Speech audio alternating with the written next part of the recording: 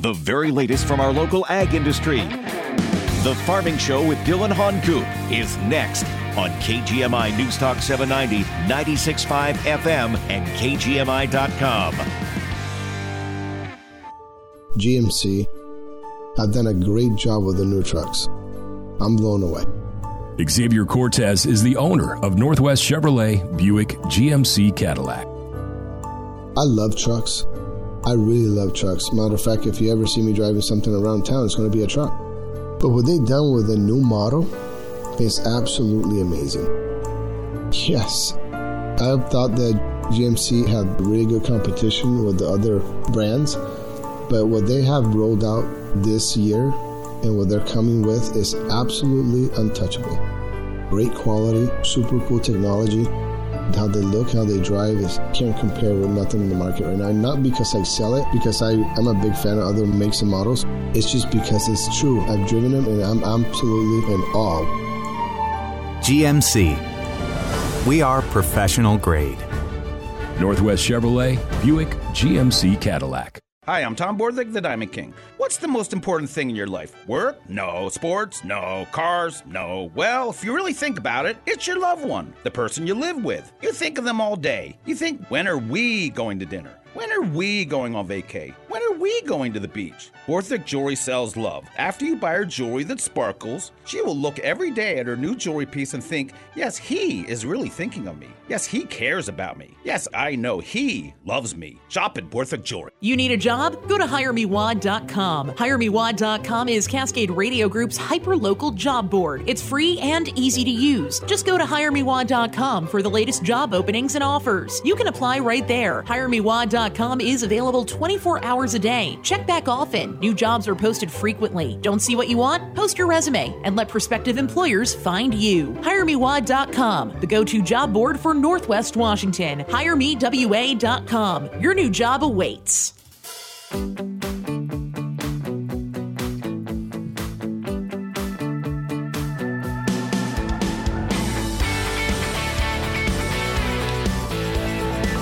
Some big issues that need to be dealt with for farming in Washington State. And, things we talk about a lot on the show. Like what's going on with fuel and the fuel tax in this. Now, I know some people say, well, it's not a tax. Well, the upshot is it's more money that farmers are paying for fuel than they were supposed to pay and aren't supposed to pay by law, but because of the Climate Commitment Act and this extra costs. So we've talked about that. We've talked about water issues here on the program. We've talked about labor. Well, Republicans in the Washington State Senate made an announcement this past week talking about a bunch of these issues. They have a new set of priorities, an agriculture agenda, if you will, for the upcoming legislative session, which gets underway in, just a couple of months or less. Already, it's coming up quick. When Olympia gets back to work, and you know my typical line, I always get nervous anytime Olympia is in session, open for business, because I get nervous about, are they just going to make more rules and regulations that may or may not actually fit the world that they're supposed to be regulating and making things more complicated? In fact, dealing with onerous regulation is one of the other issues that came up that Republicans were talking about. One of these Republicans who's been talking about this is a farmer himself. We talked with him before here on the program, and he joins us on the phone right now. Representative Ron Mazzal from down there, Island County. Welcome to the program. And talk about this Cultivate Washington agriculture agenda, as it's being called from you Republicans there in the state Senate. Well, good morning, Dillon. Yeah, this is a program that we put together, and it's a communication outreach. We've basically got six bullet points here, but these are all consequential when it comes to agriculture. And this is coming from the Senate Republicans. I'm ranking member on the Ag and Natural Resources Committee, and we decided that we have got to bring these up. Some of these will be legislation, some will be provisos, but these are the important things facing agriculture right now, and we need to talk about it. Okay, so in your estimation, I know you've got several things, and I don't know if they're, listed in any particular order, but what do you see as the top priority or two of the items on this list that you guys want to work on? So ag overtime, we need a seasonal ag overtime. In other words, when the crops need to be picked, we shouldn't be paying the overtime wage because most of these individuals are making way over that, and this is what they rely on to be able to make their yearly income, is this seasonality.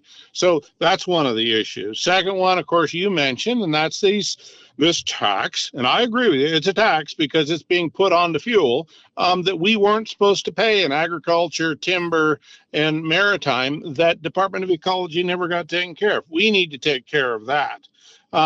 We've got an exodus of people out of agriculture because, as you mentioned, all of these regulations are so onerous. Well, we need to work to try to allow small and mid-sized farms, which are the highest number that are leaving, more profitable. We need to address that. Water, we continue to make this more problematic all the time, and there are ways around this while still preserving salmon and wildlife and seeing that municipalities have water and agriculture, and we have to make that easier. The wolf problem, we need to address that, but all predators and all wildlife that's destroying agricultural crops. And then the last of which, and it kind of folds everything in here, that's education. I mean, we know FFA and 4-H and that kind of stuff. We need a program that educates the population. The 98% that are not involved in agriculture, we've got to get them educated as to how all of these are impacting them. And that's part of this communication plan. Okay, so this is a lot of stuff, and a lot of stuff that sounds pretty good to me. I mean, these are things that we talk about on this program every week. These are the big issues facing farming in Washington State. By the way, this is the Farming Show.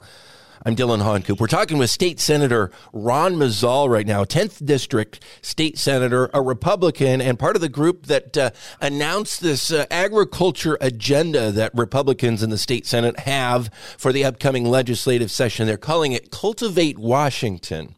Now, Senator Mazzall, I guess let's talk politics for a minute. What is the realistic future of these political goals, considering that Republicans are not in the majority in the state Senate, in the state House, or in the governor's office?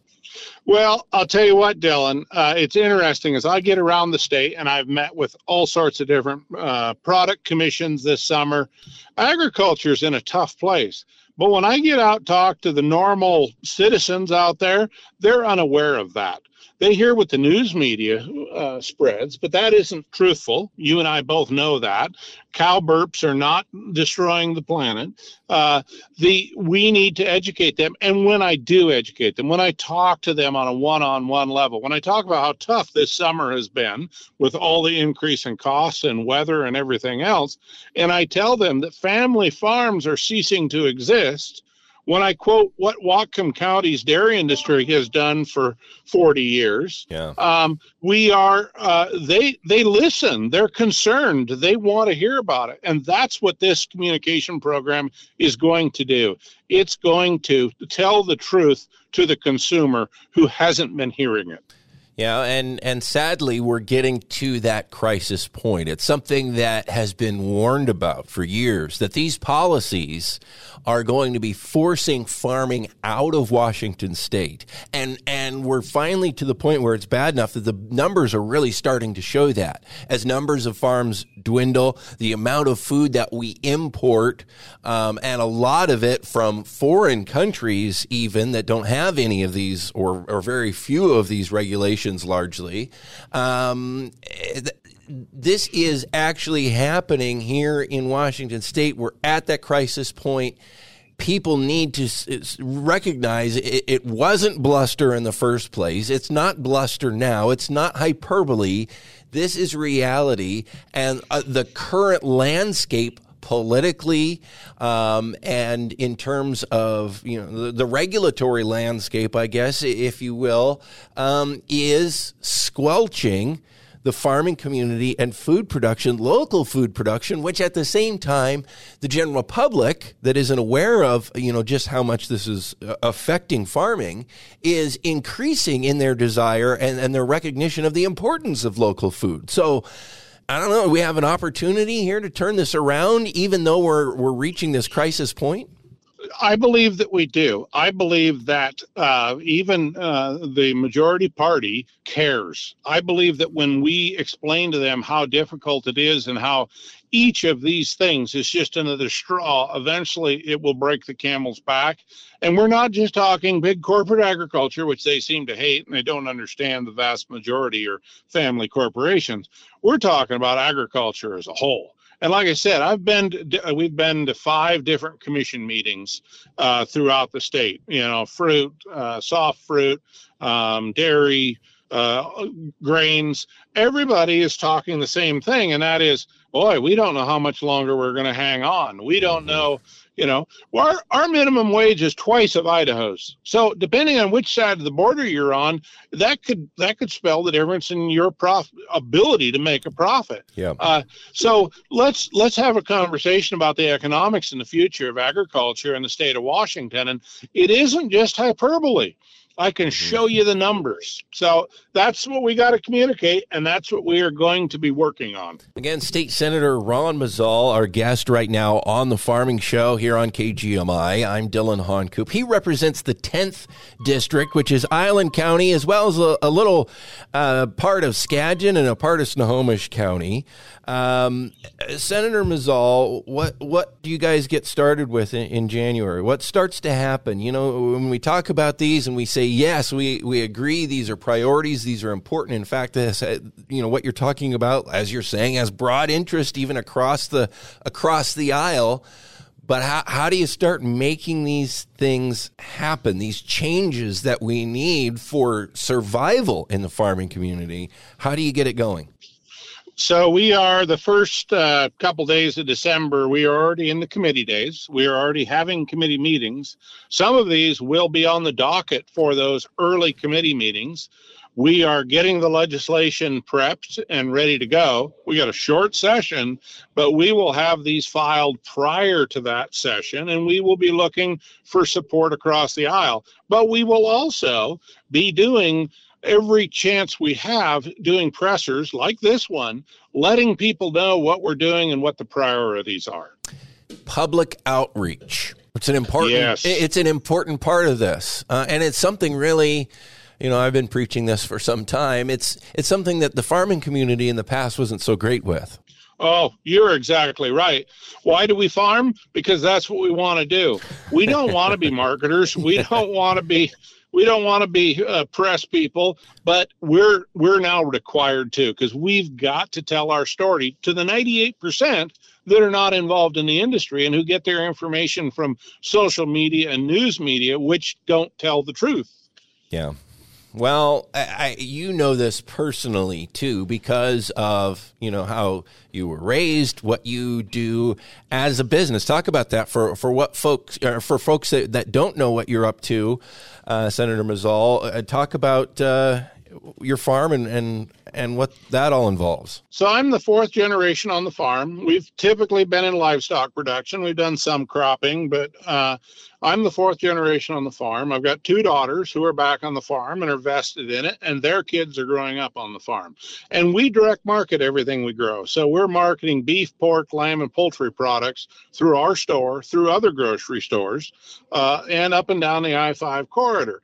So we're marketing, and so we do talk to our customers, and they do appreciate us. But when we were in the dairy business, Dairygold picked up the milk, it turned up in the store. There wasn't that connection. Yeah. We've made that change to vertical integration, but the vast majority of agriculture still produces commodities, but they're still family operations, 99% of them. And do you think, a lot of people would say, well, everybody needs to do what you guys are doing.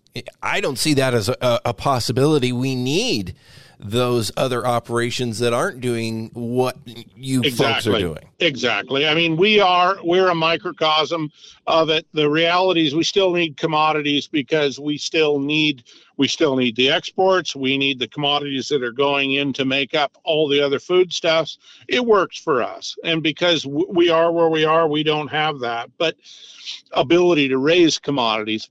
We need all of agriculture. And don't get me wrong on that, but we need to support all of agriculture and not pick and choose and heap on like we have done in the past. Well, and interestingly, this regulatory landscape that we're talking about that is onerous, that's one word that's been used. It almost feels like it penalizes the farming community. And even some of the talk that you'll hear behind some of the regulations that have been added in the last 10 years, you hear the talk of the folks that propose these things, that go to pass these things, that support it. You almost, from some of those folks, at least the more radical folks, almost hear a tone of wanting to penalize or restrict, or, I think born out of a false assumption of what farming is all about. And I think a lot of that is, at least in those folks' minds, errantly focused on the big farms, right? And correct me if I'm wrong, Senator Mazzal, but what I see happening is a lot of these regs causing that much problem or more problems for the small guys that people say they like yourself, as the big guys that apparently some of the more radical folks involved in rulemaking, whether at the agency level or at the legislative level, are trying to get the big evil corporate guys, which, I would challenge that assumption as well. But just saying that's their thinking, that's not necessarily who they're getting, quote unquote, with their rules at all. No, that's exactly right. There is so much misinformation, and that's what we want to try to correct. There are corporations in agriculture, but the vast majority of them are family corporations that aid in that transition. There have been mistakes made in agriculture, but the vast majority of us, we care about the land because we're looking for the next generation to take over that land, and we don't want to ruin it. We care about our employees. All of these things are important. And I think that's the frustration, is they lump all of us in, we're going to go after them. What they don't realize is that they're hitting all of us the same. I mean, this labor situation we're in is affecting everyone. And you mentioned that as your top, sorry to cut you off, this labor situation. I mean, one of the things that has been debated, which boggles my mind that it's up for debate at all, is whether there's a labor shortage or not. I mean, there are activists who are rather plugged in Olympia who continue to feed some of our bureaucrats the idea that there is no labor shortage in agriculture. What would you say to that, and what are you experiencing? What are you hearing from others? Oh, it is the same everywhere. We are, you look at our unemployment rate in the state of Washington, it's close to the lowest ever. And when you have that, the reality, no matter how much you pay, that most people will go someplace else where it isn't so much work. It's work on a farm. Yeah. And our employees, some of them have been with us for a long time. But finding seasonal, finding other, it's a real challenge. And when they come to you, we're trying to compete with other businesses that are offering, benefit packages in retirement and that kind of a thing. The type of labor we need doesn't justify that investment, but we're quickly approaching the point where we've got to be thinking about that. And we're price takers. We're not price makers. Yeah, so you can't pass it on. No, we can't pass it on. So where do we come up with that money? And I think that's the thing that we've really got to take a hard look at here, Dillon, is that I really truthfully believe we've got a diaspora of young people leaving the farm, maybe more so than ever before, who look at it and say, you know what, Mom, Dad, I don't want to do this. I don't want to go through what you're going through. As far as that goes, there's somebody from town that wants to buy your farm to build an estate. Sell it to them and just live the rest of your life in comfort. Yeah. But that is not the reason that we farm. We farm so the next generation can take it over. So it's better, so it's more profitable, so it's sustainable. We don't want to sell out to the big money from town, but honestly, they're coming out to the farm country and they're buying up this land at a rate that we can't compete with. Yeah, and that puts all kinds of different pressures that people don't see from the road on a family, on a farm.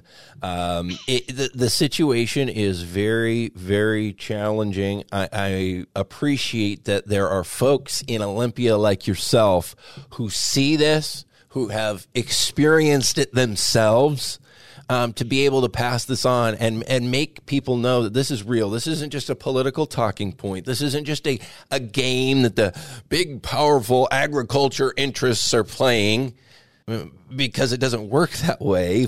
Agriculture, farming in Washington State is a community, much more than it is just an industry as a monolith.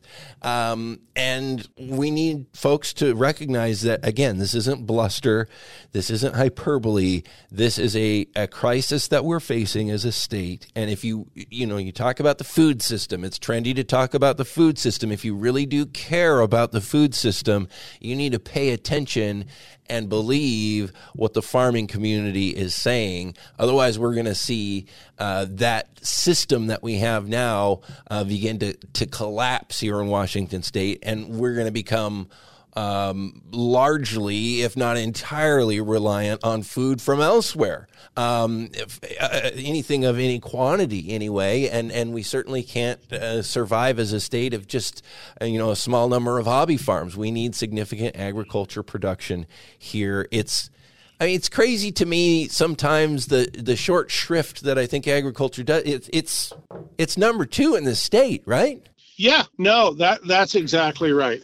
People don't understand what an economic driver it is for the state of Washington as a whole, as an export, as supporting itself. And the thing they also don't understand is once it's gone, it's gone. Yeah. We don't start it up again because the support services and everything else disappear along with it. Yeah.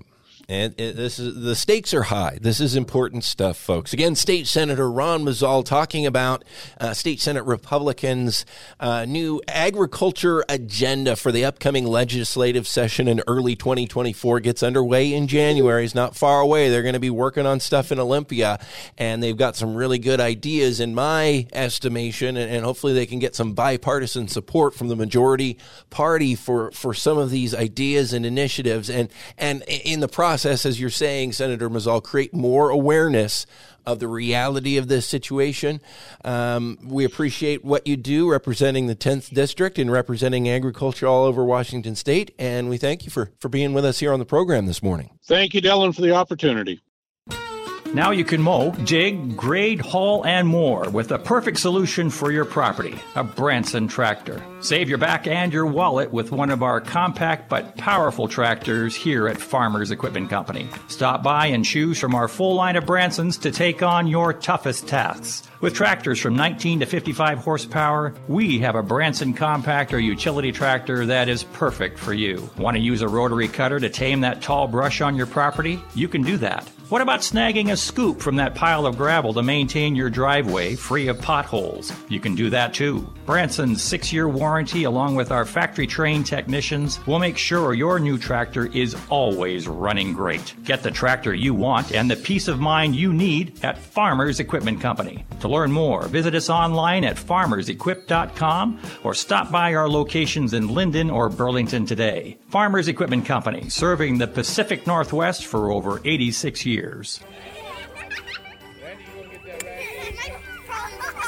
Support the Boys and Girls Club of Whatcom County when you visit any local McDonald's restaurant between now and December 31st. The holidays are a time of generosity and good works. And now the McDonald's Spreading Smiles campaign makes it easy. Grab a bite to eat at any Whatcom County McDonald's, and you'll be invited to donate to the Boys and Girls Club. Every dollar you give will support their important work, serving more than 500 kids a day countywide from infant to age 18 in their 4 early learning centers and 4 clubhouses. They are open every weekday, providing nutritious meals, help with homework, and an array of fun activities such as art and STEM. No child is ever turned away. Since 2008, the McDonald's Spreading Smiles campaign has raised over $419,000 to benefit our local kids. Help create great futures for young people and our community. Stop in before December 31st at any local McDonald's and donate to the Boys and Girls Club of Whatcom County. It's a great way to celebrate the holidays. With more ways than ever to connect to news and entertainment, 90% of new car buyers want the tried and true AM/FM radio option. Gadgets are great, but when you're behind the wheel, you just want that local connection that you can't get from online apps. Local radio is dependable and free, with no subscription or cellular data required, and no fumbling with a separate device. Ourbroadcasters.com and tell us how you depend on AM radio stations like KGMI and how you want AM included in your next new car.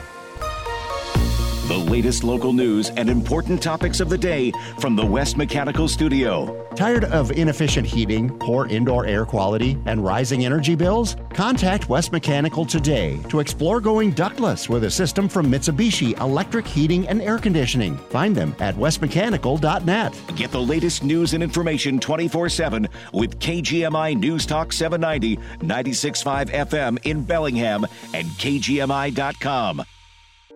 The opinions expressed on this program are not necessarily those of KGMI or the Cascade Radio Group.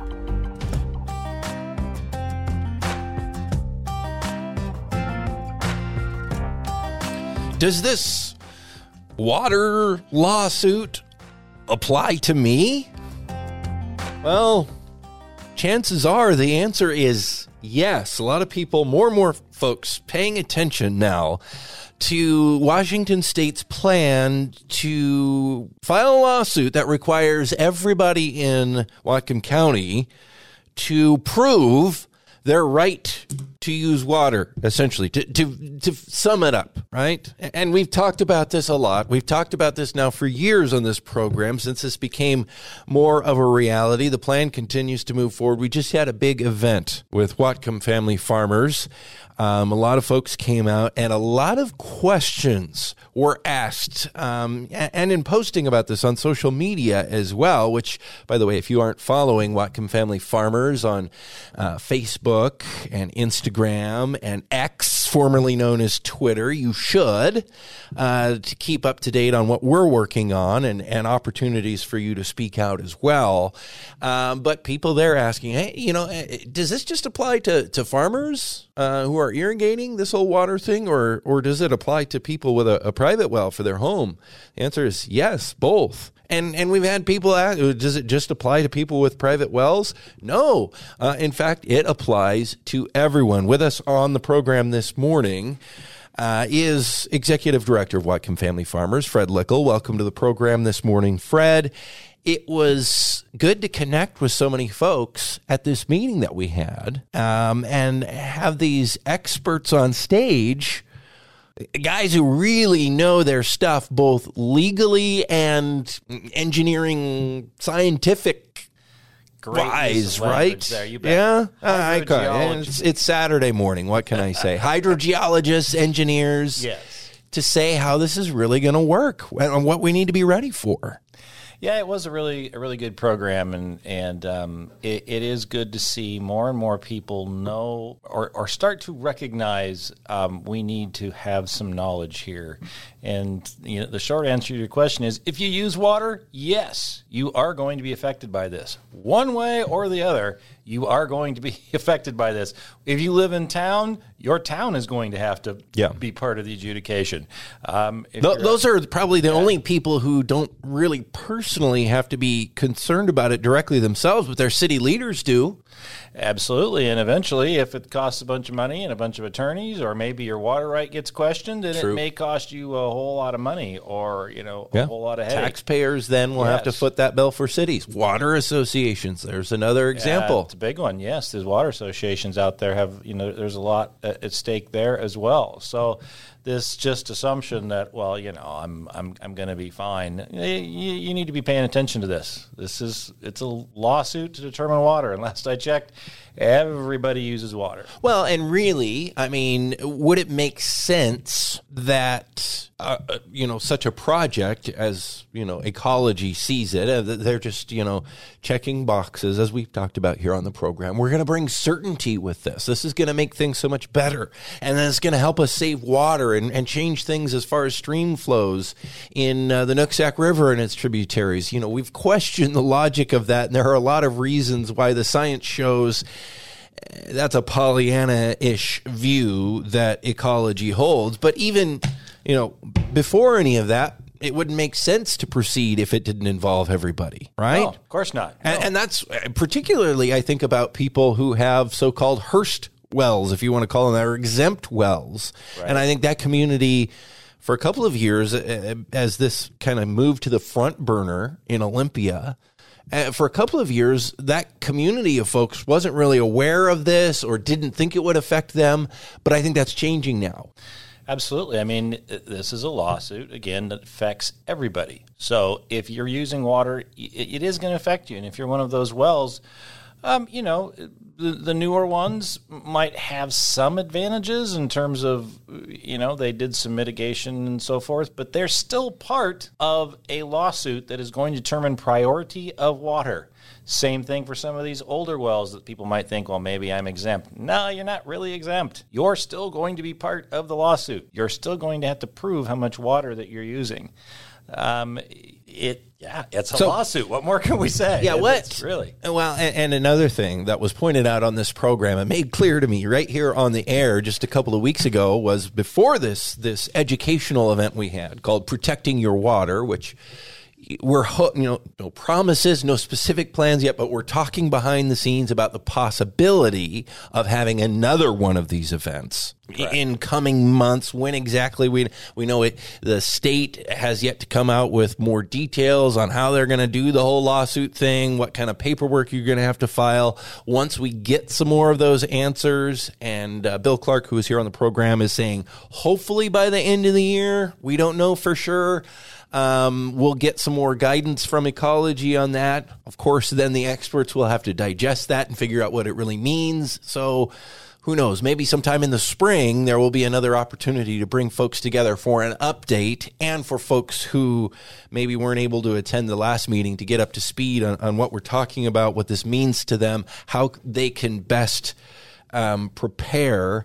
But one of the scariest things that, for whatever reason, wasn't entirely clear to me until I talked with Bill Clark here on the show a few weeks ago before our event, was that if you don't file during this lawsuit, and he talked about filing an adjudication claim, it's different than a water claim. There's all these semantics of what word means what and different terms. It's not the same as a water claim. This is a court claim that everyone must file with this adjudication court case. If you do not file that court claim as part of the adjudication case, you lose it all. Yeah, that is exactly correct, Dillon. It doesn't matter if you have a full paper water right, everything documented, all your ducks in a row, 100 and I would imagine that they would be very pleased if some people didn't file, because then there's that much less water that they have to allocate. And if you don't file, you will be out of luck in this whole thing as it stands right now. So, we're working really hard to make sure that everybody who has any sort of a water claim, a water right, any sort of paperwork on that, any sort of inkling of what it is they may have, we need to make sure that when the adjudication starts, that we are working on getting these things filed so that folks can be talking about what their right to water is. Well, and it behooves you for your personal situation. And it's also a benefit to the entire community. The more folks have their paperwork in order, or whatever paperwork they have, even if they don't have all, and that's one of the big challenges is you may have a water right, but do you, it may be quite old. And where is all the paperwork? And who has that? And how are you going to defend it? And those were things that these experts were talking about. But that's, I think, what a lot of people aren't aware of. And it doesn't mean that what you're doing with your water is illegal at all, even though some have tried to spin it that way. But it just means you don't know where all the paperwork is. And until now, you haven't had to worry about it. That's correct. And their Ecology would love to say, oh, don't worry, we'll take care of you. We'll get it in there. And as I think others have rightfully pointed out, do you really want the person who is suing you being the one that's helping you figure it out? I mean, Ecology's job, Ecology's goal is to take just about as much water as they can away from people because they have what they would call a stream that is, or a river, in this case, the Nooksack River Basin, that is over allocated. When you look at the water that is, that will most likely be granted for salmon and in-stream flows, we would then have not enough legal water to fulfill all the claims. So if they can find any way that somebody doesn't apply, I'm sure they will be very happy. Yeah. Well, we've already seen that from folks who have sent in, trying to work out some of these things in the past. Almost always, whatever you apply for, ecology will say, actually, you really don't need that much. We're going to take that away from you. That's the relinquishment law. Well, we really don't think you're using that much. We're just going to take it away from you. They're certainly never going to tell you, oh, no, you actually might need more. Yeah. Right? You can pretty much guarantee that's not going and to the chances that they're going to say, oh, yeah, what you have is exactly what you need. No, the goal, the MO, is to reduce. And I understand the reasons why. Yes. And that doesn't necessarily come, all the motives behind that aren't necessarily bad, but the process is bad. And assuming that you're going to go into the court system, which is an adversarial process, anytime there's a lawsuit, anytime there are charges, anything in our courts, this is an adversarial system.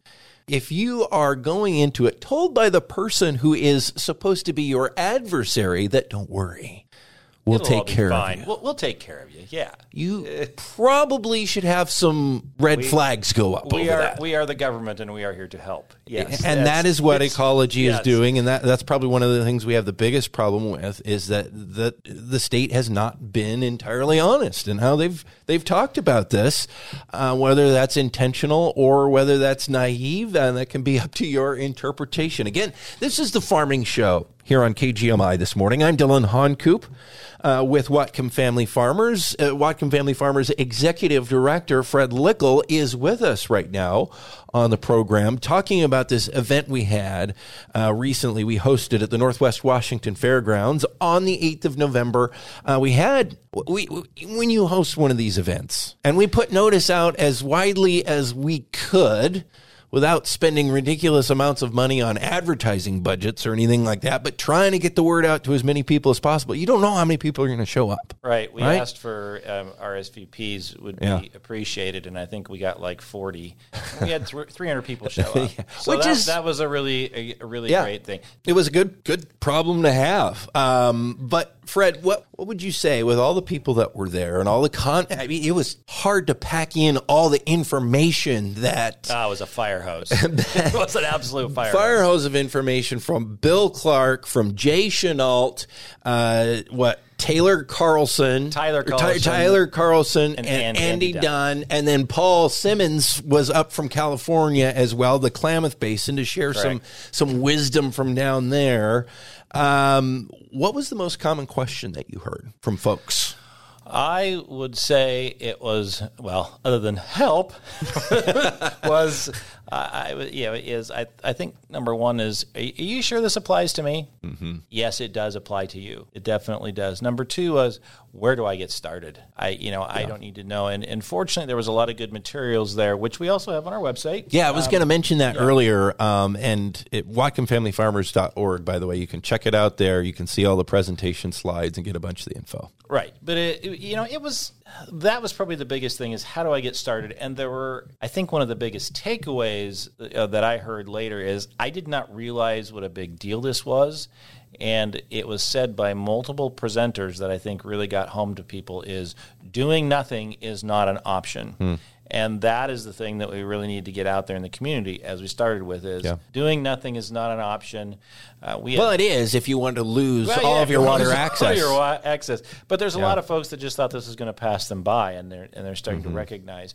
And I think there was good things in terms of folks understanding we have tools out there. There are things that you can do, and in just about regardless of what situation there is, you need to have some knowledge, because knowledge is power, and knowledge can give people hope. Where am I? What have I got? What needs to happen?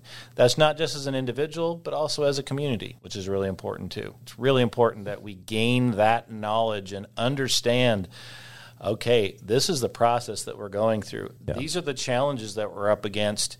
And this is how we need to support not just ourselves, but our community as a whole, as our watershed improvement districts, Whatcom Family Farmers, the realtors and others grapple with this. We need to stay engaged and involved. Well, let's flip it towards the negative, just to consider the possibility. What would that mean for our entire community if, say, a significant portion of people that this affects, which is everyone, really, as we're talking about here, if a significant portion of people didn't engage, weren't prepared, maybe even prepared some, but not sufficiently, that could present a negative not just for them, but for the larger community. Well, we can already look at, because there has been some policing around this in the farm community just a bit. In certain areas, it's been very spotty.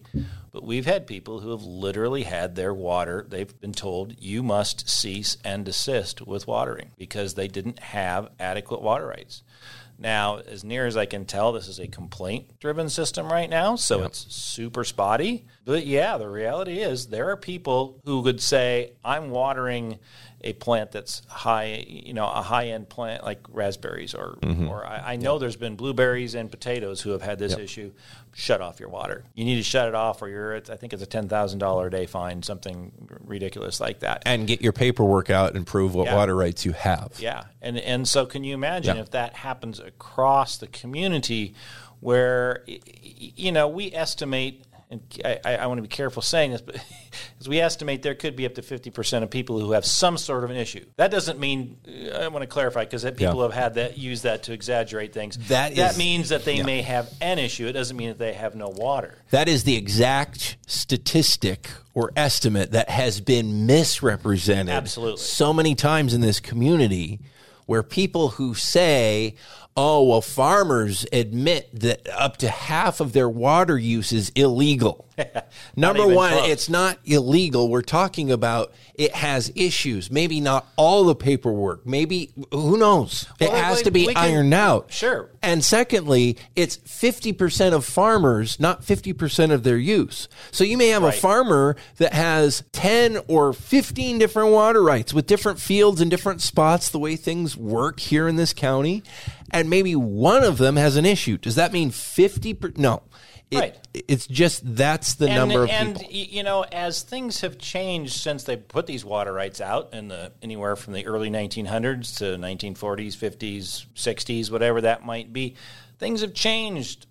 Different plots of land can be split. We were talking to one today who there was I think it was a 40-acre piece that got has been split three different ways. Well, then that piece of water, it still has water there, but it has problems in terms of what happens if one of those three, puts in for the claim, one of them doesn't. Maybe one of them isn't recognized. Well, because there's some paperwork that is supposed to be done to then split up the water right, but probably hasn't happened. Right, it hasn't happened in a lot of cases. So is that illegal water use then, or some folks out there who like to take data and manipulate it for their larger, political goals around issues like this, take stuff like that and make claims about it, totally out of context. And those are the kinds of things that we're talking about here.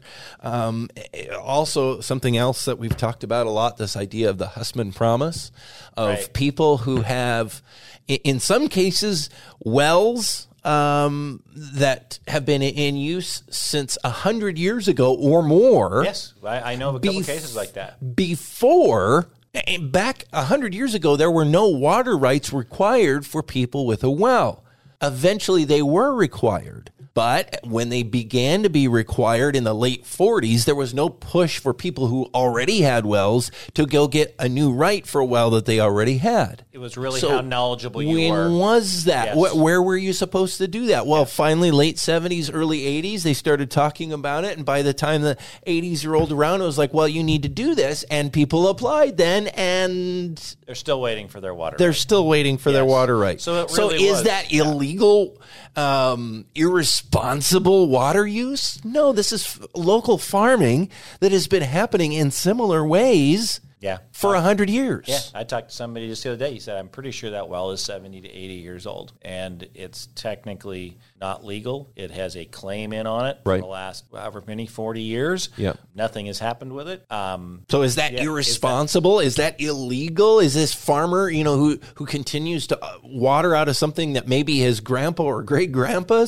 was using? Not only that, Dylan, but you can have people who have bought this land with absolutely zero knowledge of whether their water rights are legal or not. And that's occurred in up to the last 10 years where, in the last 10 years, I think it's gotten better that way, where folks were buying land that they were just told that they were okay on water, and they didn't know, they didn't understand, especially if they came from another country, which we have seen from some of folks, our good folks from across the border in Canada. Yep. You can buy this land for, let's just say, $20,000 an acre. Okay. You don't know all the backstory. And all of a sudden you find this out. So, it's going to be interesting to see where that falls in. Well, again, the information from the presentation, the event that we had recently, it was on November 8th, by the way, at the fairgrounds. If you missed that, or even if you were there and want to look back to some of the things that were talked about, all the presentation slides from the experts on stage are available at whatcomfamilyfarmers.org.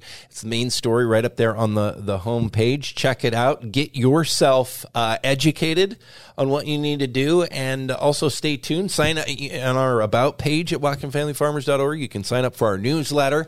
Get signed up there. So you can get updates when we have future events, and or if we find out new information, breaking news of things that you need to be tracking and on top of and preparing for. So again, whatcomfamilyfarmers.org. Executive Director of that organization, Fred Lickle, has been our guest here this half hour on the Farming Show. Fred, thanks for being here. Thank you, Dylan.